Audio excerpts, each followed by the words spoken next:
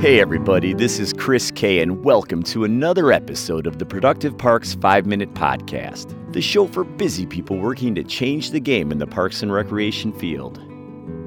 In today's episode, we're going to be talking about understanding playground surfacing, Part 1, Loose Fill Options. According to the National Playground Safety Institute, NPSI, over 79% of all playground accidents are from children falling onto improper surfacing. In fact, surfacing is the number one of all NPSI's dirty dozen playground hazards. Choosing and maintaining suitable surface material for a playground helps reduce the risk of serious injuries. But what is suitable for your playgrounds?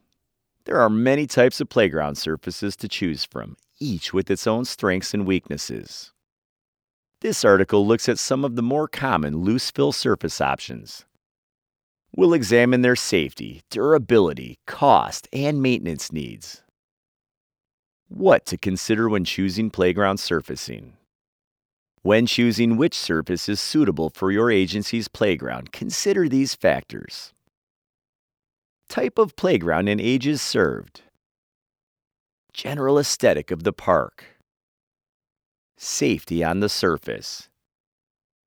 Your budget for the project. Lifespan of the surface. Labor and costs for maintaining the surface. Users with special mobility considerations, for example, wheelchair users.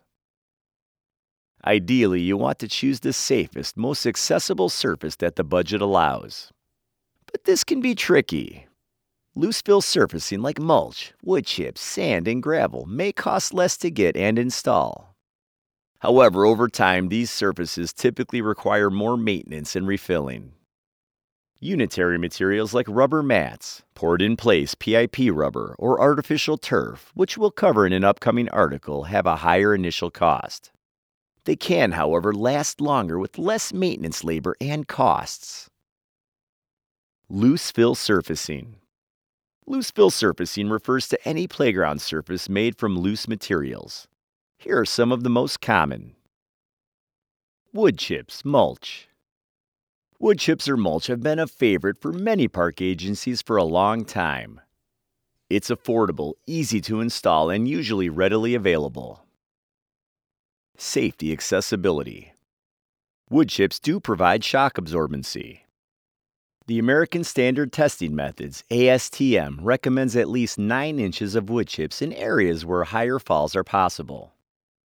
Wood chips can have sharp edges and cause splinters. They can also conceal hazards like broken glass. Wood chips are not considered accessible for wheelchairs or other mobility devices. Cost. Wood chips are one of the least expensive materials to install. The labor to maintain wood chip surfaces may offset some of those low installation costs. Durability. Mulch fades and breaks down over time. Areas get uneven depending on traffic at the playground. Maintenance. Wood chips are easy to install. They can be added to the playground surface without specific training or special equipment. Installing edging around the playground's perimeter helps keep the wood chips contained. Heavy-use parks with wood chip surfacing will need regular inspections and maintenance to ensure the materials stay in place. Wood chips also lose color and degrade over time, requiring more to be added. Maintenance staff should check for debris, insect pests, weeds, and mold in the wood chip area. Engineered wood fiber. Engineered wood fiber, EWF, is a step up from standard mulch. It is processed more so that pieces are smaller and better at interlocking. This extra processing helps reduce movement and the risk of splinters. Safety accessibility. Like mulch, a thick layer, 9 inches, can protect a child from a fall up to 10 feet. It's easier to compact, which makes it a better surface for wheelchairs and mobility devices to navigate. It also absorbs water well, helping with drainage. The small pieces could be a choking hazard for small children. Areas still need monitoring to ensure the surface depth is appropriate. Cost. The extra processing of EWF makes it a little bit more pricey, but still one of the more affordable options for initial installation. Wear mats must be installed under swings and slides for EWF to remain ADA compliant. Durability. EWF lasts longer than landscaping mulch. It can last up to 8 years if maintained properly with some routine topping off. Maintenance. EWF maintenance is similar to that of mulch. Staff needs to rake to ensure proper depth, check drainage, and remove debris and weeds. Pea gravel. Pea gravel is another surface material used a lot in the past. It's made of small, polished pebbles that are typically round and smaller in size. The stones usually range from 1/8 to 3/8 of an inch. Safety accessibility.